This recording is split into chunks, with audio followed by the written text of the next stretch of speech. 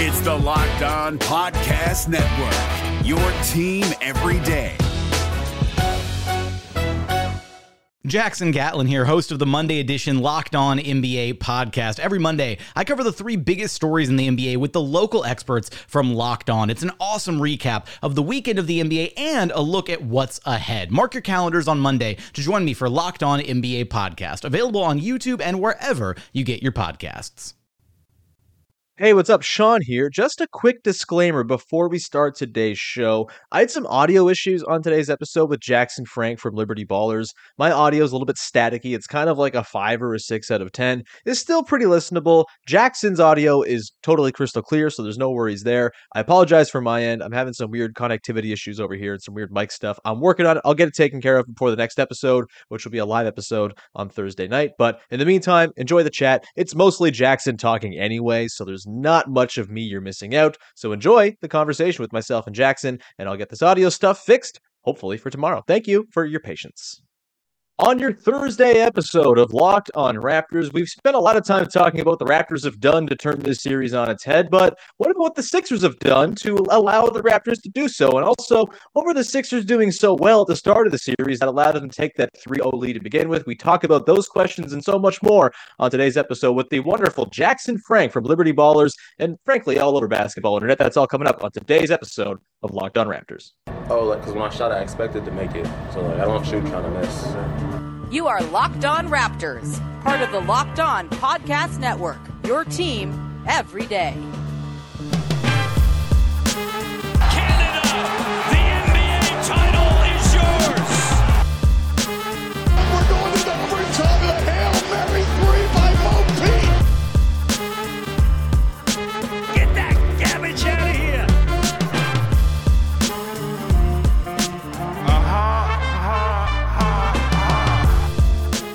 Hey, what's going on? Welcome to episode number 1168 of Locked On Raptors for Thursday, April the 27th. I'm your host, Sean Woodley of RaptorsHQ.com. You can Twitter, as always, at WoodleySean. You can find the show at Locked On Raptors, and you can follow, subscribe to, rate, review the podcast wherever you get your podcast in audio form. Plus, you can go subscribe to the YouTube channel and get in on the action over there. We're almost at 2,000 subs, and we'll be going live after game number 6 from Scotiabank Arena tonight, so be sure you're subscribed. Set a reminder. I'll have, by the afternoon, a little post ready to go with the stream where you can go and wait all afternoon if you so please. So please go and jump over on the YouTube channel over there. And we'll see you after the game tonight. We will also see you for the next 30 minutes or so here on the podcast. And we are going to dig into today the Sixers side of this series. We've talked a lot of the Raptors side of things. We've talked a lot about Pascal Siakam and Precious Achiuwa and how much he rocks, but we haven't really gotten a great impression of what's going on the Sixers side of the ledger since last week's crossover with Keith and Devon from Locked On Sixers. And so brought him in. He's been making the rounds on Raptors podcast the last couple of days. He was on Samson Folks podcast on Wednesday, so he got the smart side of Raptors podcasting there. Now he gets the large gas bag side of it with me. It is Jackson Frank from Liberty Ballers, Basketball News, the analyst, and Dime Up Rocks as well. How's it going, Jackson? I'm doing well. I'm happy to talk more about this series, and like you said, making the rounds. Was on a podcast last week after game 2 or 3. Been everywhere. So happy to continue that, and hopefully I can change my language up a little bit. So if there's people who are following me from podcast to podcast, they're not getting the exact same verbiage across every single one.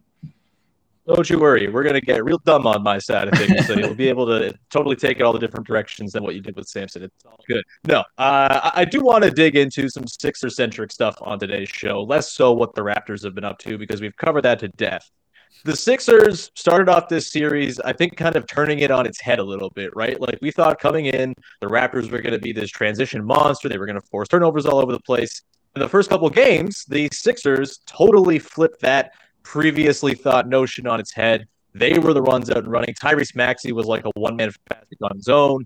James Harden was scoring pretty effectively, and he was also playmaking really well because the Raptors were sending extra attention his way. Lots of different things were going on in those first couple games there, but we should probably key in on transition stuff, I think, to start, because that, to me, is where this series is kind of flipped. when the Sixers were running, the Raptors really didn't have a whole lot they could do. They couldn't get back in their set defense and, do the things that they like to do in their set defense, which is cause turnovers and get on the run themselves. And the Sixers really seemed, I thought Doc Rivers coached the hell out of the team going into those first couple games, really keying in on those strengths that the Raptors have and ensuring they weren't going to be the strengths they could lean on in this series. That's dissipated. But I guess to go back to the start of the series, what to your eyes was the recipe for the success they were having in that specific department, owning the transition and turnover game? And, I guess as the series gone along, where do you think that sort of magic juju was gone for the Sixers? Yeah, I mean, I think the two biggest things that were really helping the Sixers in the first game, especially, because I think you can make an argument that like the last three games, even though the Raptors didn't win game three, has been played to their style. So I'll just say kind of those first two at home in Philadelphia was what's changed is the Raptors are not sending as many guys to the offensive glass anymore, especially in game five. You watch a shot go up, maybe one guy, lurks around the paint and maybe the guy who shot it, watches it to see if it cameras back his way. But at least three guys are getting back in transition every time. They're not really shading help against Harden anymore. They're playing him one-on-one, which is a move they obviously like hindsight 2020, but a move that would have benefited the Raptors throughout the series to go to. And so Harden's having more trouble. Guys like Tobias Harris and Tyrese Maxey aren't finding as easy shots, with Harden, because Harden's so good at setting those guys up, especially. So, that's been tougher for them. But it just comes down to the Raptors shifting those two things, is not being so aggressive on the boards, on the offensive glass, and then just realizing that, they have the personnel to guard Harden one-on-one. And if he hits those step back threes and, maybe hits a floater or mid-range step back, then you live with it. But you don't want to devote so much attention to a guy who's, is a good scorer, maybe a solid scorer, if you want to call him, rather than the guy who averaged 35 a game 3 years ago, who was an all-world scorer. So they've shifted that and kind of better defended Harden to reflect who he is now rather than maybe who he's been over the past decade or, 8-9 years. Yeah, that's I think kind of been the thing that's turned on its head a little bit, at least with the way the Raptors have played defense. The offensive rebounding thing is fascinating to me because I didn't think the Raptors were going to have the juice in this series to win it if they weren't crashing the offensive glass like maniacs, right? Like their half-court offense has been so moribund at times this season. It's been really difficult. They've had to scratch and claw, and the reason they've been successful offensively is because despite having like the 27th or whatever effective field goal percentage in the league, they just clean up like 40% of their misses. And so that's been their recipe. They haven't done that as aggressively in this series. They've had some big offensive rebounding games. I think they have 13 in game 4, just 3 in game 5 though, which I think everyone would agree is the best game the Raptors have played so far this season. Are you surprised that the Raptors have been able to subsist without just a steady diet of offensive rebounds in this series? Like even the first couple of games, I think the Sixers out-rebounded them on the offensive end like 13-7 in game 1. That obviously is sort of a huge disparity from what you'd expect. But the Raptors half-court offense was fine then too. It didn't really need the offensive boards to keep themselves propped up. It was their defense that was just kind of pissing it away. What do you make of the way the Raptors have kind of skewed the offensive glass more so than they did in the regular season? Do you think that's sustainable for them in games 6 and 7? Yeah, I mean, I am surprised that the offense is, especially in game 5, just the way the spacing the Raptors had offensive in the half court, like it just felt like they had room to operate in a way that they traditionally don't. And it's even more surprising, given Fred VanVleet hasn't played. I think Fred has been so good at when he plays off the ball, kind of relocating openings and those deep threes and stuff. So that was just surprising. It just felt like the Raptors, not the cliche they got whatever they wanted, but it didn't feel as bogged down as it normally does for them. And that was impressive. I have to go back and maybe rewatch diligently, but like just off the eye, it was tough to kind of read exactly why that was, but it was impressive for them. And I think, a lot of it's going to come down to Pascal Siakam. If he, and I'm sure we'll talk about it later, but if he continued to be the guy he's been the last 2 games, especially in game 5, then they probably don't need, to get all those extra chances, right? If he comes out, in game 6, and is, has a game where some of those tough shots that he's comfortable with don't fall, then things get dicey. And so there are worse places to be than, putting that faith in the hands of your all NBA caliber forward, I guess, or all NBA forward. He has made a team, might make another one this season. So that's my read on it, but I am surprised, especially with how limited Fred VanVleet's been. He played a little bit of game 4 and played all game 5, and It makes sense that they've had a little more success just because, quite frankly, Fred hasn't been the all-star self that he was through 2/3 of the year. So kind of changing their lineups has benefited them.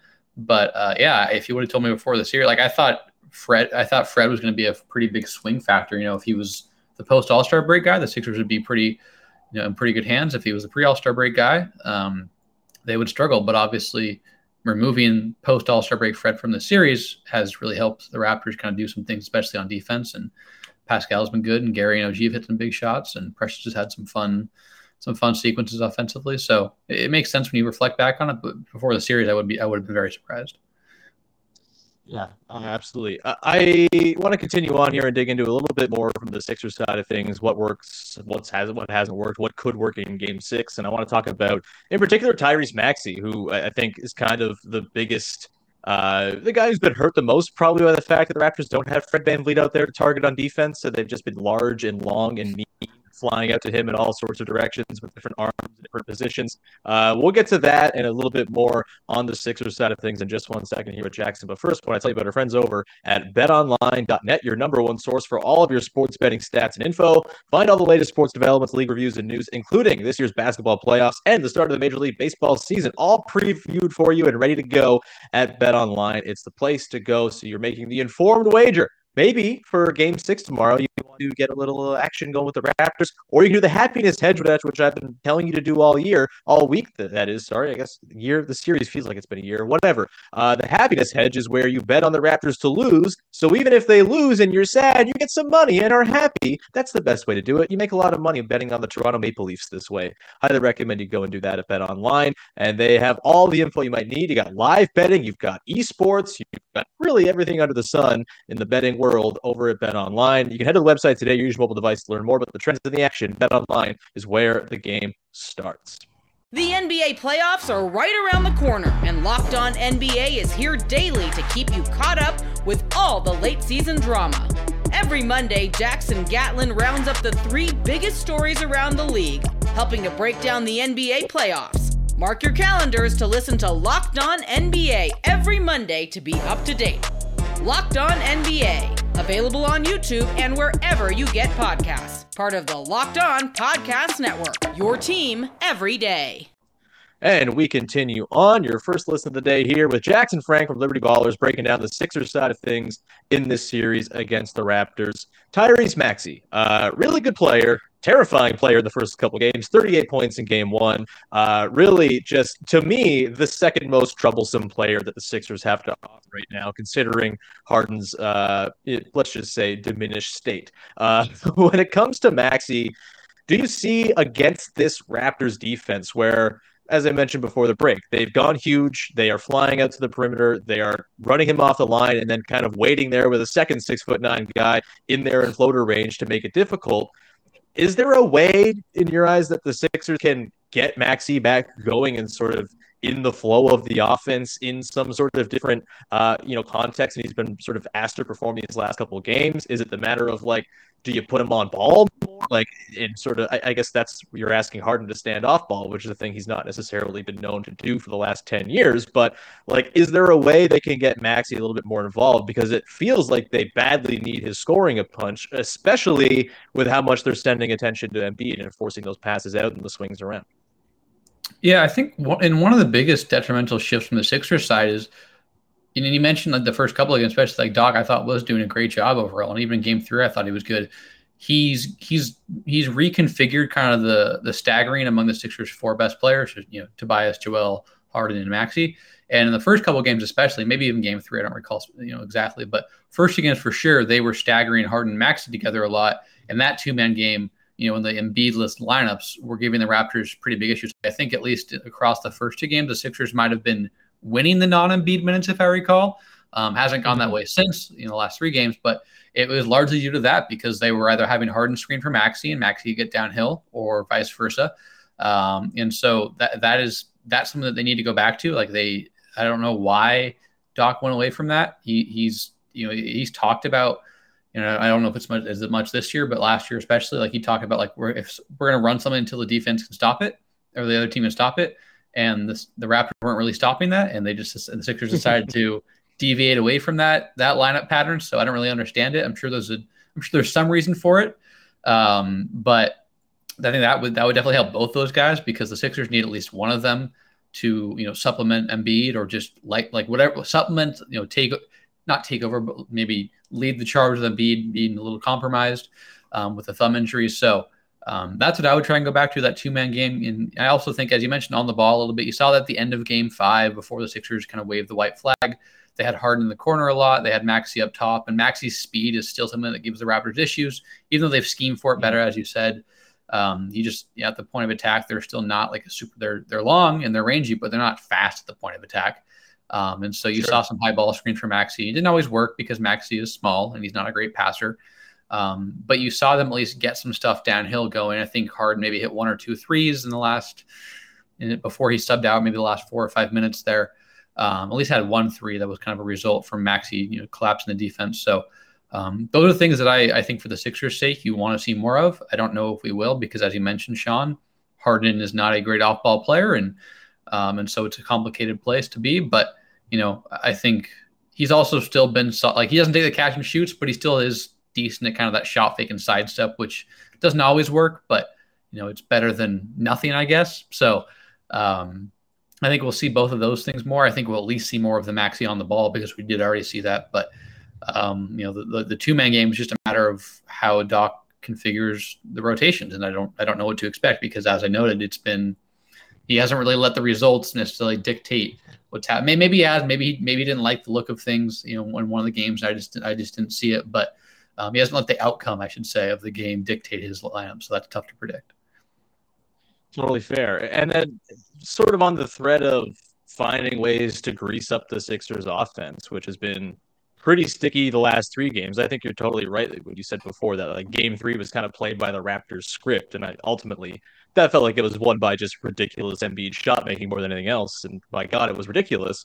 Obviously the thumb's got to be a thing that he's dealing with, and I think that's probably why we're seeing a little bit less in terms of volume and accuracy from those mid-range shots, the threes and stuff like that. The Raptors seem absolutely content to be like, all right, Joel, you want to take those threes with your bum thumb? Go nuts. We're fine with that.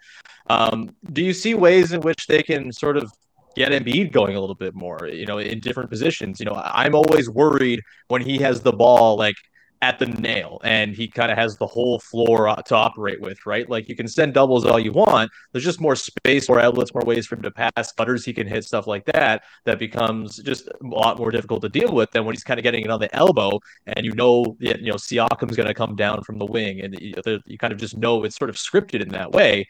They haven't used him a ton in pick roll. I think, just to look at the tracking at NBA.com, 9% of his possessions have been as a roll man, and he's only scoring 0.91 points per possession in those situations. But do you see an avenue here where maybe there's just more to Joel Embiid pick and roll over the course of these games? You think him and Harden can work in that? I don't know if that's something that you even want to do necessarily. That doesn't feel like Embiid his biggest strength, or ever really has been, never been the thing he wants to do most. But as far as ways to get Embiid going towards the basket, which is kind of the way he's scored in this series, right? He's enormous, he's lumbering, he gets into the sort of 6 foot range. There's just nothing you can do about him. Is it just a matter of him trying to make himself a target on the roll, or is there something else there where you can get Embiid in those positions, kind of sealing out down low, where the fact that he's 7'2" is just kind of insurmountable for the Raptors?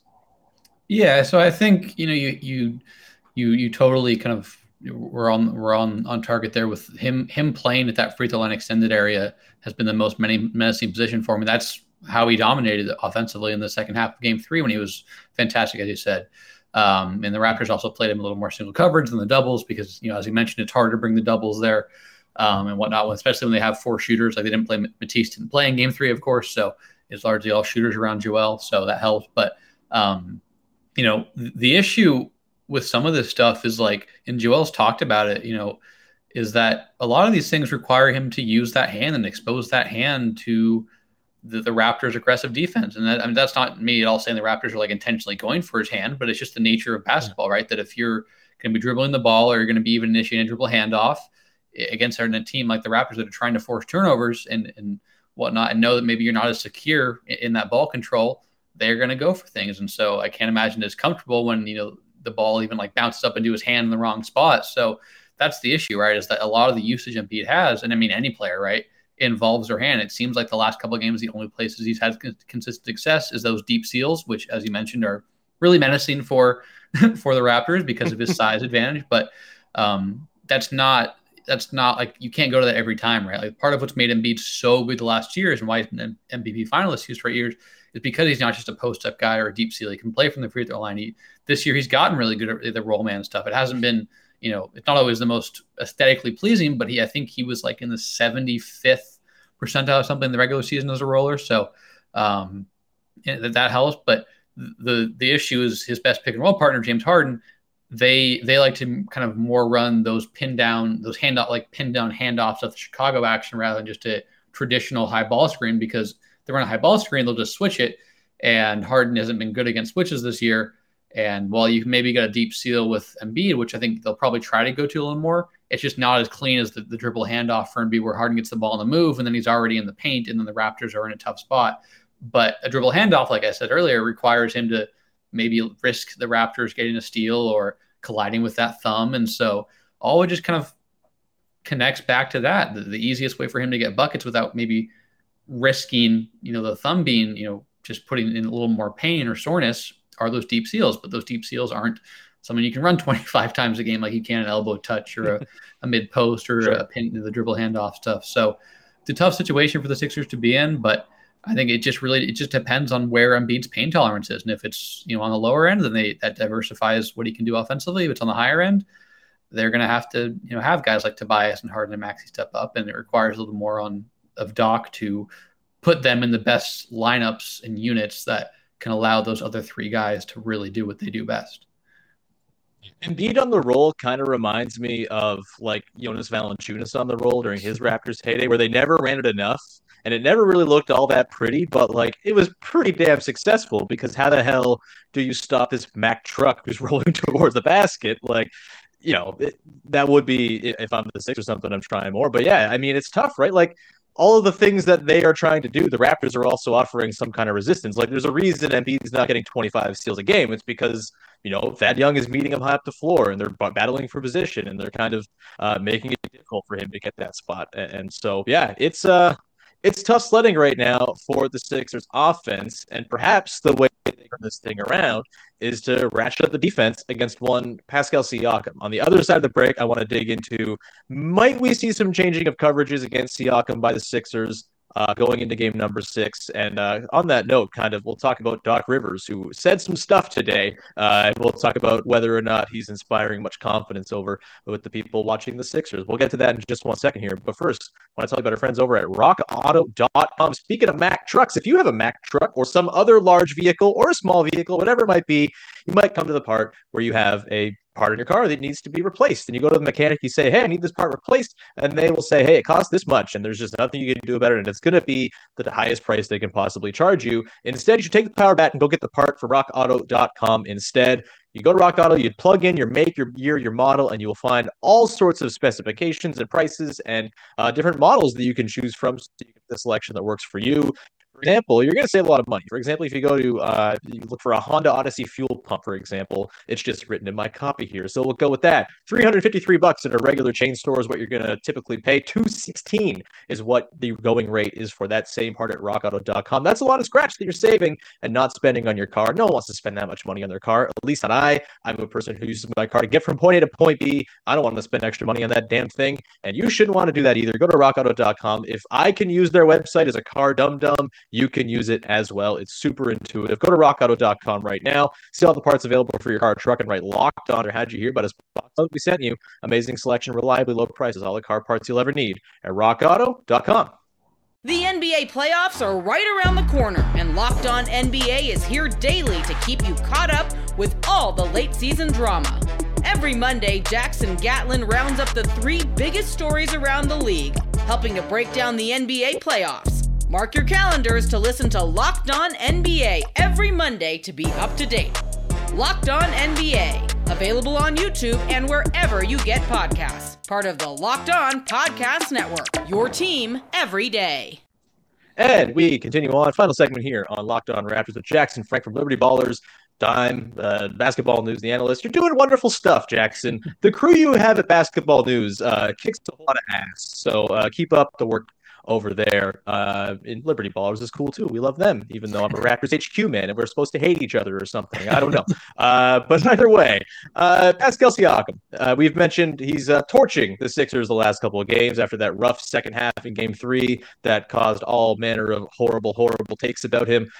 He has certainly quieted those horrible takes and has been amazing the last couple of games, just kind of having full control of the offense from the middle of the floor, kind of knowing where everything is coming at him and then reacting accordingly. And the mid-range touch came back in the last couple of games as well, which has been massive.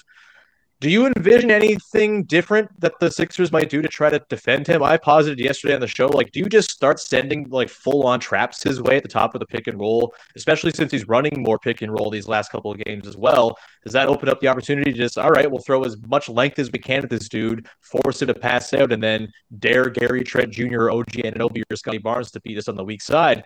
Like, is that overly aggressive, do you think? Like, are the Sixers, I mean, I know the answer to this. The Sixers are not, equipped the same way the Raptors are, for example, to run traps and then rotate on the back end, right? Like, they just don't have the defensive personnel. They don't have the quickness. They don't have everyone being 6'9" and limber. Do you think that's a viable strategy for the Sixers to just start sending double teams his way, or is it something where they should maybe just send different looks? That's kind of the best way to do it against any of these stars, right? Is just sort of offer different looks every time down. Didn't really seem like they were doing much different time to time in the game on Monday in Game 5. Siakam just seemed to be like, all right, where's Joel? I'm going to pick him out. We're going to run pick and roll, and we're going to score. But what's the sort of answer if you're Doc Rivers? Do you send more attention Siakam's way? If not, is there another sort of strategy you'd like to see them implement? Yeah, so two things that I've kind of maybe I've thought about. I definitely talked about at least one of them with Samson. Maybe I talked about as well on a Liberty Ballers podcast recently. But I think the biggest issue in Game 5 and even Game 4 to an extent is the number of possessions Tobias is getting to guard Siakam have definitely decreased because the Raptors are running more screens and they're getting Tobias off him, and smartly so, because Tobias has been great in individual situations, but he's not some incredible navigator of screens. It's just tough to be really good at navigating screens at 6'7", 6'8". Shout out Herbert Jones for that, though. Yeah. And so that's been an issue. But I think what I would try and do to counter that is you have to have, I would say, at least one, probably two, of Danny Green, Tobias Harris, and Joel Embiid on the floor, and Pascal is playing.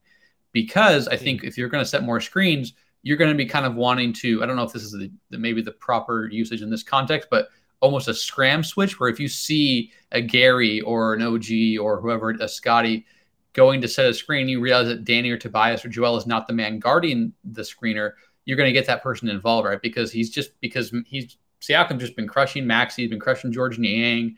Like, I don't know who else is really guarding him a lot, but and he even had more success against Tobias at times. Tobias forced him in tough shots, but Pascal is a very good tough shot maker because that's what stars do. But that's what I would try and do more of, is just be really diligent about making sure, like, hey, whoever's screening for Pascal is going to bring one of our three only credible Pascal defenders into the frame. We're not going to let him attack Maxey or Niang or Thibault or whoever. I guess Thibault wouldn't be Game 6, be potential Game 7. So even though I don't think Matisse should play based off Game 5. I don't think he should play potentially. I would like him to play more, please. Yeah, I'm sure everyone on the Raptors side would enjoy that.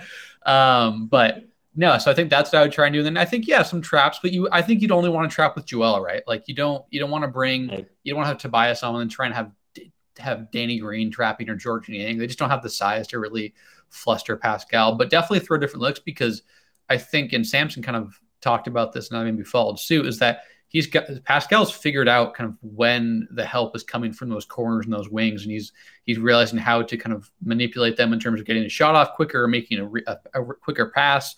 So changing the looks is going to be important. But yeah, those are the two things I would do, is just make sure you're always kind of matching two of those guys or one of those guys with Pascal out there, and then don't let anyone else guard those guys.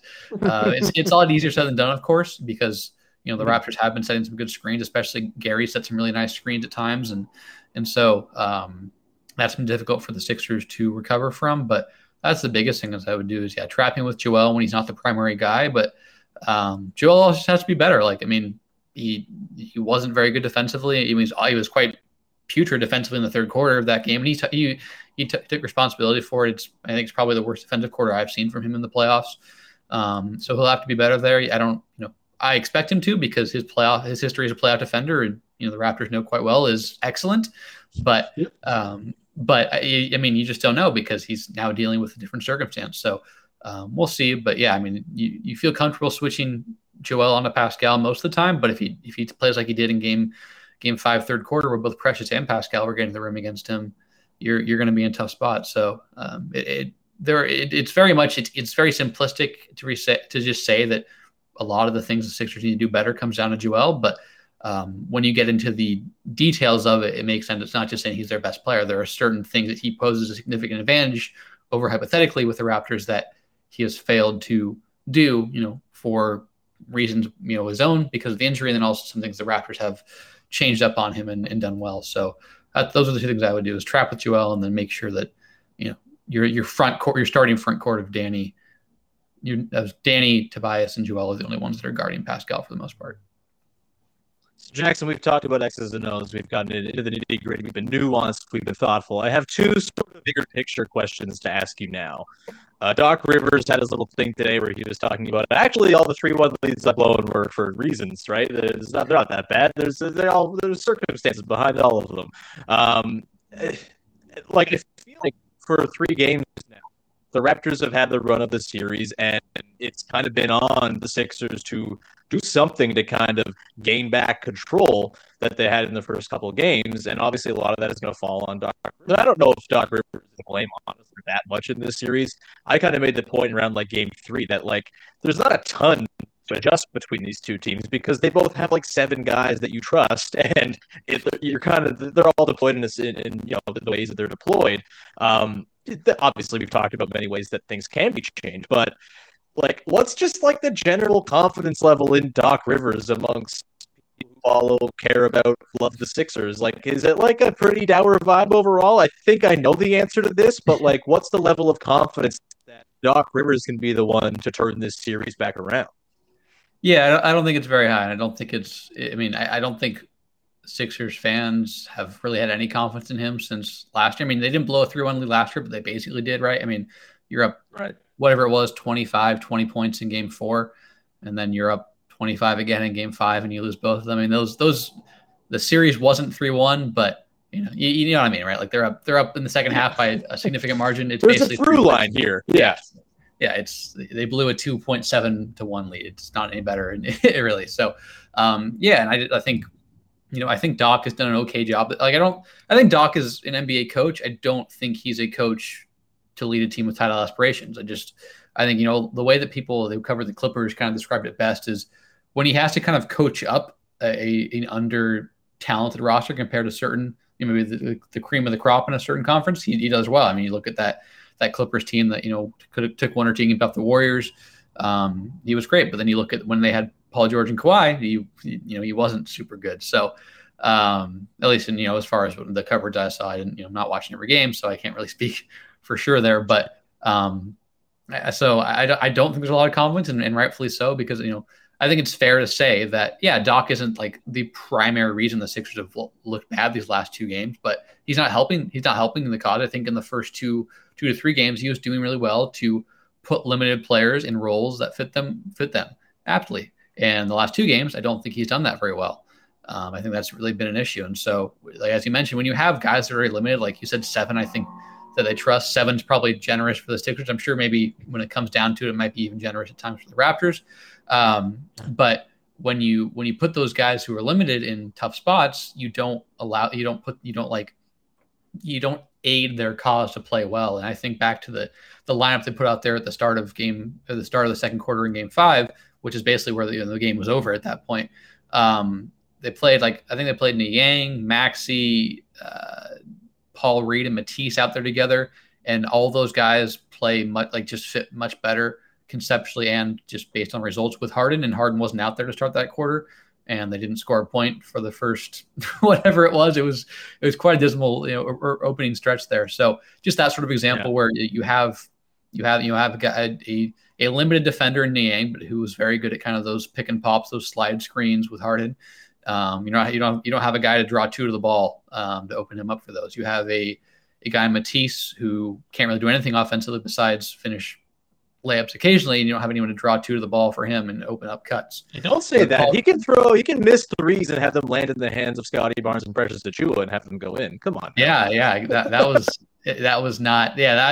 tough. But then you have a guy like Paul Reed who, is best when you play in that little dunker spot around the baseline, and Harden kind of drive and shovel in passes, and you don't have Harden out there. So just that sort of thing that, just exacerbates the issues that maybe players are already, enduring. So I think, right, like I think through 3 games there was a case being made that Doc was coaching a better series than Nick Nurse, but I think through 5 it's the last 2 especially. I think how much better Nurse is coached than Doc, it totally kind of flipped in his favor. And I mean, understandably so. Nurse has proven to be a better coach in terms of how he adjusts things, but I don't think there's a lot of comments. That's why I think it's going to come down to Joel and Maxey and these guys. And I think if Joel can be his aggressive self, the guy who averages 30 a game and can handle these touches from different spots on the floor that really kind of sucks in the defense and opens things up for everyone else, the Sixers will be in a good spot. But if it falls more on Doc to kind of be the impetus, they're going to be in a difficult spot. So we'll see. But yeah, I think rightfully so, Doc has not really earned the benefit of the doubt with Sixers fans and even Sixers analysts and writers like myself. But, he surprised me with the first 2 or 3 games. So, maybe that happens again, but I'm not counting on it. So we'll see. The adjustment to run the DeAndre Jordan, Joel Embiid front court is going to be the new Serge Ibaka, Marcus Gasol duo that turned the 2019 series on its head, maybe. We might see DeAndre Jordan based on how Paul Reed played the last game, and I don't think that's good for the Sixers. We will close on this. This is sort of a bigger picture Sixers thing too.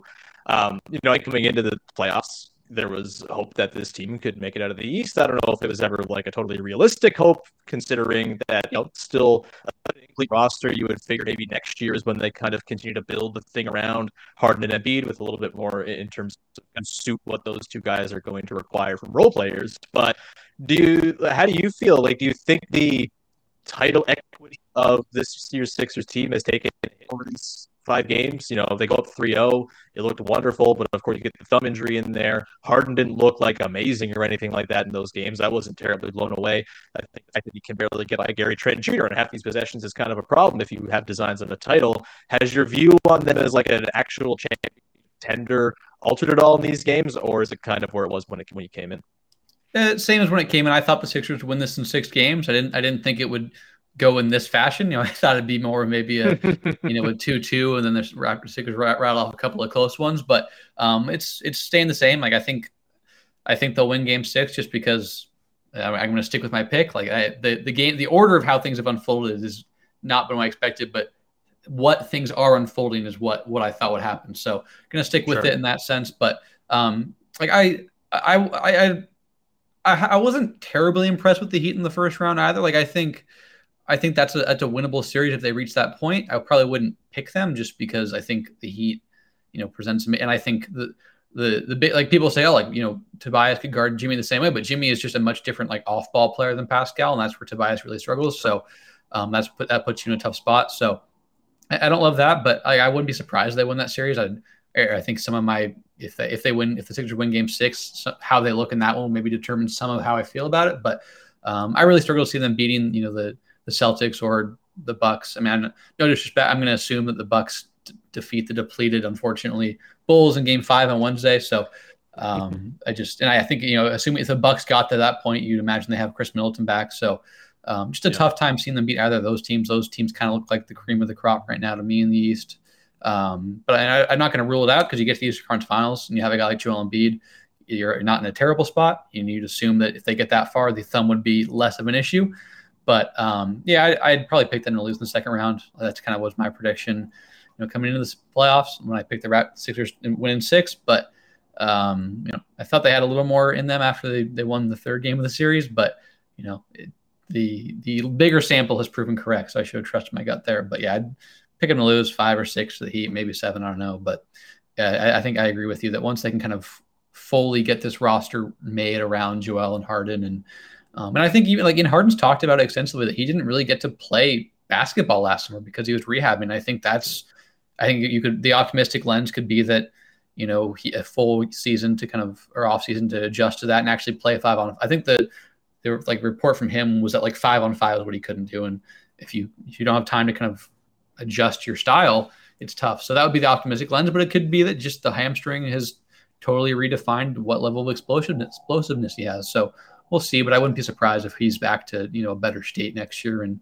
he goes from maybe the all-star, the flawed all-star to maybe back to the all-NBA guy. And there's a big difference there. So we'll see, but I agree with you that next year would be the year 3 Maxey, who could be maybe a fringe all-star. We'll see there, maybe see what they do with Morey's generally done pretty well in the off seasons, making some moves. Sure. So I don't know what the trade deadline besides the Harden thing. He's missed on some stuff, but off seasons have been a strong suit of his with the Sixers for 2 years. So I generally agree with you that I think next year's better for them, but second round out most likely. But we'll see. Like I said, not an errand by the Heat, so I wouldn't be surprised, but I'd still favor the Heat if they get that far.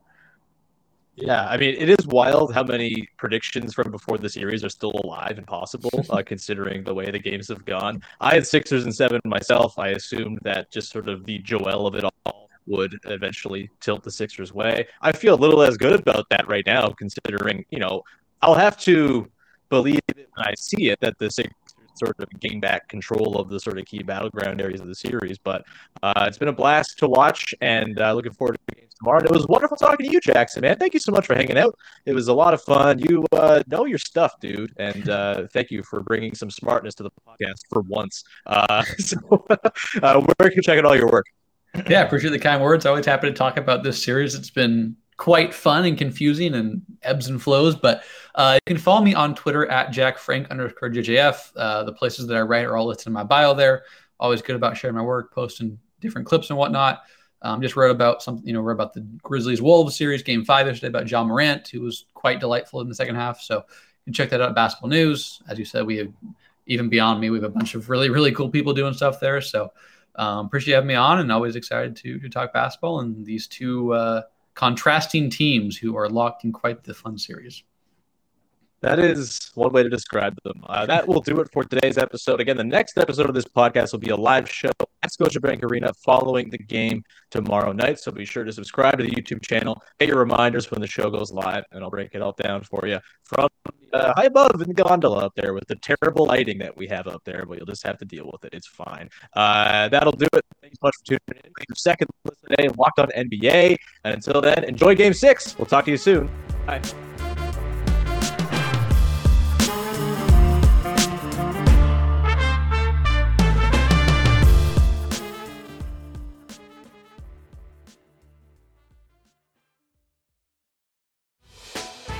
Hey, Prime members, you can listen to this Locked On podcast ad-free on Amazon Music. Download the Amazon Music app today.